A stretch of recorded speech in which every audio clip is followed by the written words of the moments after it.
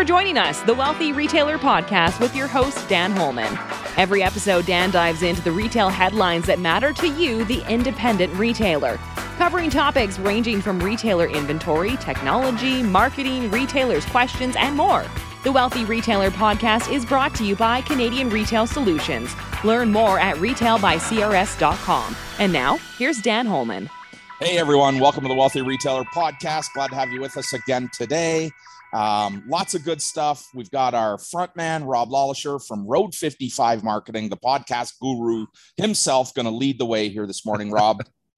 I wouldn't throw out that guru too much, but yeah, happy mid-September, Dan. Aren't those all your podcast guests on the wall behind you? Isn't that what that is? That's I went to the school of crooked decorating, and I plastered all these pictures on my wall. Is it meant to be sideways? Yeah, it's just the camera, Dan, the way I've done it. But I firmly decided that I'm not good at straight lines, so I'm going to go with kind of the FBI manhunt wall, I figure, and just start pasting everything and have some strings attached, and It'll be awesome. Nice. Take all that pressure off of being. Love the creativity, Rob. Love the creativity. Dan, we got some headlines as always this week, and looking forward to hearing some of your thoughts. You're a bit of a storyteller, my friend, and our first story is talking about, that power of immersive storytelling, and looking forward to that. Really cool one. This interesting, it's a campaign built around being the antidote of that fast purchase culture of Black Friday, and really aimed at supporting the independents. And story broken last week, Amazon in Canada talking about, new hires, 15,000 workers at what I would say is pretty significant pay jump. And so see what might come of that. And then towards the end, a little bit about a bit of the new version of the Q&A and sharing some thoughts there. So you ready to go there, sir? Rock on. Let's do it. Okay, gather around the campfire, friends. We're going to talk about the storytelling, the power of immersive storytelling. This story coming from allbusiness.com. What did you like here, Dan? Well, as maybe you mentioned, I'm a bit of a storyteller, and I believe that storytelling is a critical component to, any engaging relationship, and especially in any sales environment. The people that are the most successful in sales environments are the best storytellers. It is the I feel, felt, found that catapults this story. And in All Business, was allbusiness.com, I think, allbusiness.com, they really shared these 3 or 4 components of what storytelling or story doing is doing in the retail world. And as the I'm going to be so glad when we can stop talking about the goddamn pandemic. But as the pandemic propelled forward, it's created this need for us to tell better stories. And retailers today have to do a better job of telling the story of where, why, and how. Probably, I mixed up the order there. It should always be where. It should always be why, where, and how, or why, what, where, and how. And we start with telling a story about why, and incorporating storytelling in everything we do is paramount. And we see that, Rob. This is not something new.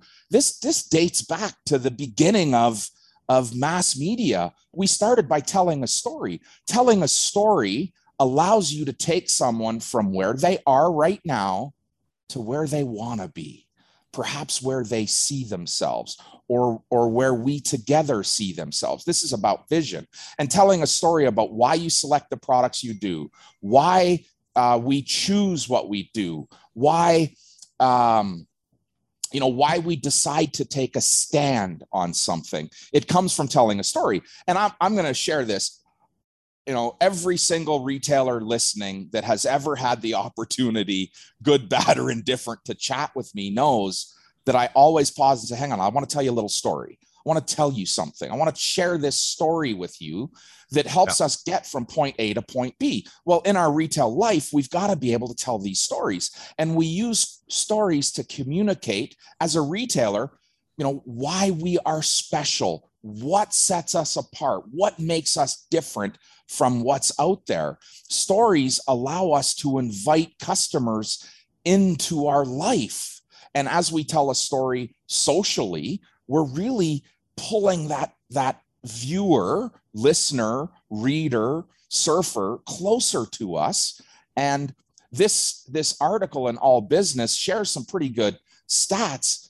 There's a 44% jump in consumers supporting their local economy because of the story the local business person is telling. Totally. Love it.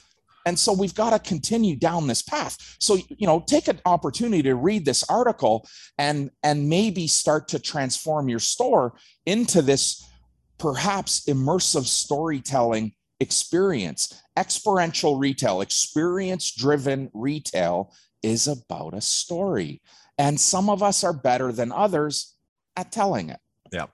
I think of a couple things quick, Dan, that the storytelling to me equates to so much of that, just that unpolished behind the scenes. And I know people get a little worked up about, I just want to show the pretty polished version of my life, of my store, of my goods. But man, that, revealing the true self and to your point, like the behind the scenes story. And I think of art too, like think of the value of art, people, and how provenance, the story of how that piece came to be, lends itself to so much to the value of what it is. And I really see that equating in this scenario. It does. Absolutely. I completely agree with you. And, Rob, storytelling allows us to elevate from where we are to where we're going or where we want to be, and sharing that. Now, listen, here we're talking about the external storytelling, but internal storytelling is just as important. Sharing good story with your team, your internal customer, is just as, or maybe even more important than the external storytelling. I mean, all of this front-facing storytelling and the examples that we're seeing out there are all about the acquisition of market share. But truthfully, good storytelling starts at home, right? It starts with your team and your ability to inspire them with good storytelling. I love that. Yeah, they may have just joined your team a couple of months ago and they see you as, overnight success. And well, let me tell you the story of how this started and the zigzag. That totally. 2 steps forward, 8 steps back, 1 step forward. I mean, that's the entrepreneurial path. Well, here's the speaking of story, the power of it towards independence. Love this one. It comes from prnewsblog.com. It's they're jumping ahead, getting a good jump on it. It's called Just a Card Indie Week, coming in November, with as I said, that antidote to that fast purchase culture of Black Friday. And they're really encouraging everyone to celebrate their own businesses, not just their own, the ones they love too. So what did you like on this one, Dan? Well, I don't know if you've heard this before, but Just a Card started, I think this is the 5th anniversary of Start a Card, pardon me, Just a Card. And it is the week leading to Black Friday. And it was the introduction or the preceding note or message to Black Friday. And it was the indie retailers that have gathered together to say, hey, this is how we're going to fight against, those big market stores or the corporate stores. We're going to allow indie to stand up for themselves. And this saw, if I remember the number correctly, Rob, it was about 55,000 stores taking part in this, Just a Card that highly promotes Indie Retail Week. And I think it was 17,000 plus stores displayed the Just a Card campaign window stickers, 105,000 engaged with the Just a Card community on social media.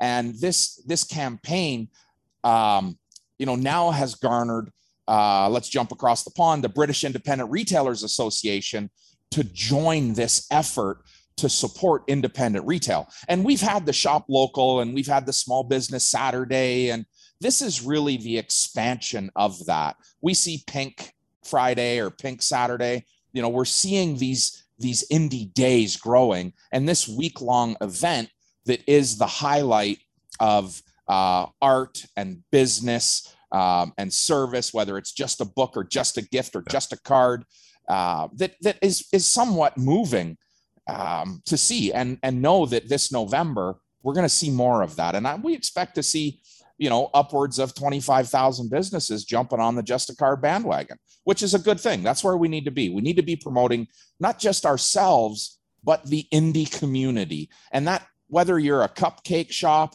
or a dress shop or, a home goods store, we need to be rising together. And we've talked about this before. There's nothing more powerful than community over competition. Let's band our community together to be stronger. Yep. And, a couple of months out, it's a good opportunity for someone to take, the theme of this and, hey, find a way to, hitch your wagon to it, but make it your own too. Like, right. and back to our first story of that, finding that way to tell your story. Well, they just gave you a good theme week, if you will, to do just that. So great little story. This podcast is brought to you by Canadian Retail Solutions. We've been empowering retailers across North America for 30 years with the latest in point-of-sale technology, best-in-class support, merchandise intelligence with open-to-buy planning, and much more. CRS has the retail solution to help take your retail business to the next level of success. Visit retailbycrs.com to learn more. Remember, Canadian Retail Solutions exists to help make you, the independent retailer, better. Okay, sir. The big A. Those guys, they announced this week that plans to hire 15,000 more frontline workers with a significant pay boost up to $21.65 an hour. What stood out here, Dan? Really, it has nothing to do with Amazon. But let's just take this moment to be in a mastermind environment, in a performance group, sitting across the round table from Amazon and the leadership there. And let's figure out, is what they're doing actually a best practice? Well, we've talked about this lots in the past. You get what you pay for. And I'm not someone that is going to misconstrue the label frontline worker in retail. I think that we have clouded that label. A frontline healthcare worker is very different than a frontline grocery clerk, and let's not allow that. Let's not allow ourselves to really deflate what a frontline worker is. And so while they used frontline worker as one of the catalysts to paying a little bit more money here, let's be fair to each other. There is no such thing as a frontline worker in retail. We degrade or devalue that term when we take it away from the healthcare community, whether that's, first responders or, the frontline team that are in our medical facilities. So Amazon, what they've done is come out and said, hey, we're going to pay more money. Well, start peeling back some layers here. We are in a very, very worker competitive market. And we recognize always you get what you pay for. And if you want to pay minimum wage, expect minimum output. Yeah. If you want to attract someone to come and share your story, maybe we've got to pay them a little bit more. And this is the attractant that Amazon is using. They're going to pay people a little bit more money. And it ranges between $1.60 and $2.20 an hour, I think, more. And I had this conversation with Kay in Virginia yesterday or the day before, about paying people minimum wage. And, are you going to pay people minimum wage and expect minimum output? Or are you going to pay the minimum wage and expect maximum output? And in a market where we are just dying for workers, there is a worker shortage. We've got to find a way to pay people more. Now, what you're going to find with Amazon, if we all follow this lead, what happens when they're paying people more? Are they making less profit, do you think? Most definitely not. No. Their intention is never, let's pay our people more so we can make less. They're going to increase pricing. They're going to take advantage of inflationary pricing. They're going to sell a little bit higher price point so they can afford to pay their people a little bit more, which for us is a great catalyst. We want to see, and we talked about this a couple of months ago, we want to see prices start increasing. We want to see not just our margins get a little taller, but what we're selling for. You know, we often confuse margin percentage or talk about margin percentage rather than margin dollar. If I can sell a little bit more expensive item, I put more margin dollars in the bank. Percentage is not cashable. And, you know, Amazon is taking this leap of faith saying we're going to pay people more money. What they're not saying is we're going to increase prices. And you don't have to be a rocket scientist to figure this out. If they're going to start paying more money, that means that prices have to go up. Listen, we know this. We know this. The cost of supply is increasing exponentially. It is in some cases 4 or 5 times more dollars to get something from port to store than it has been, you know, than it was a year ago. Yeah. And so those costs are impacting everyone in the retail chain, not just the big guy, but the little guy, not just the little guy, but also the big guy. And paying people more money comes on the back of us increasing our prices and knowing that we're in a competitive place. And the only thing that we have today to attract someone is how much we're going to pay them. Once we have them in our door, then we tell them a story. Okay, let's backtrack. Now we get to tell them a story about why that you know, romantically connects them to our mission in life. But the carrot is that we're going to pay you more money. You're going to work smarter here, not harder. And this is going to be a catalyst to you making a better life, not a better living. Right. And that's what we're seeing with Amazon. And you know, we don't often talk about anything positive with the big almost said asshole, the big A. We don't often talk about anything positive, but this is actually a positive move for us. Yeah. And on that point of the, you know, you can start with paying more or back to that storytelling, as you said, make that part of this is the reason you want to work here. You don't have that. And I would, you know, to pick on the big A for a moment, I would say their story is not quite as inspiring and purpose-driven as what I believe an independent retailer could build that narrative of.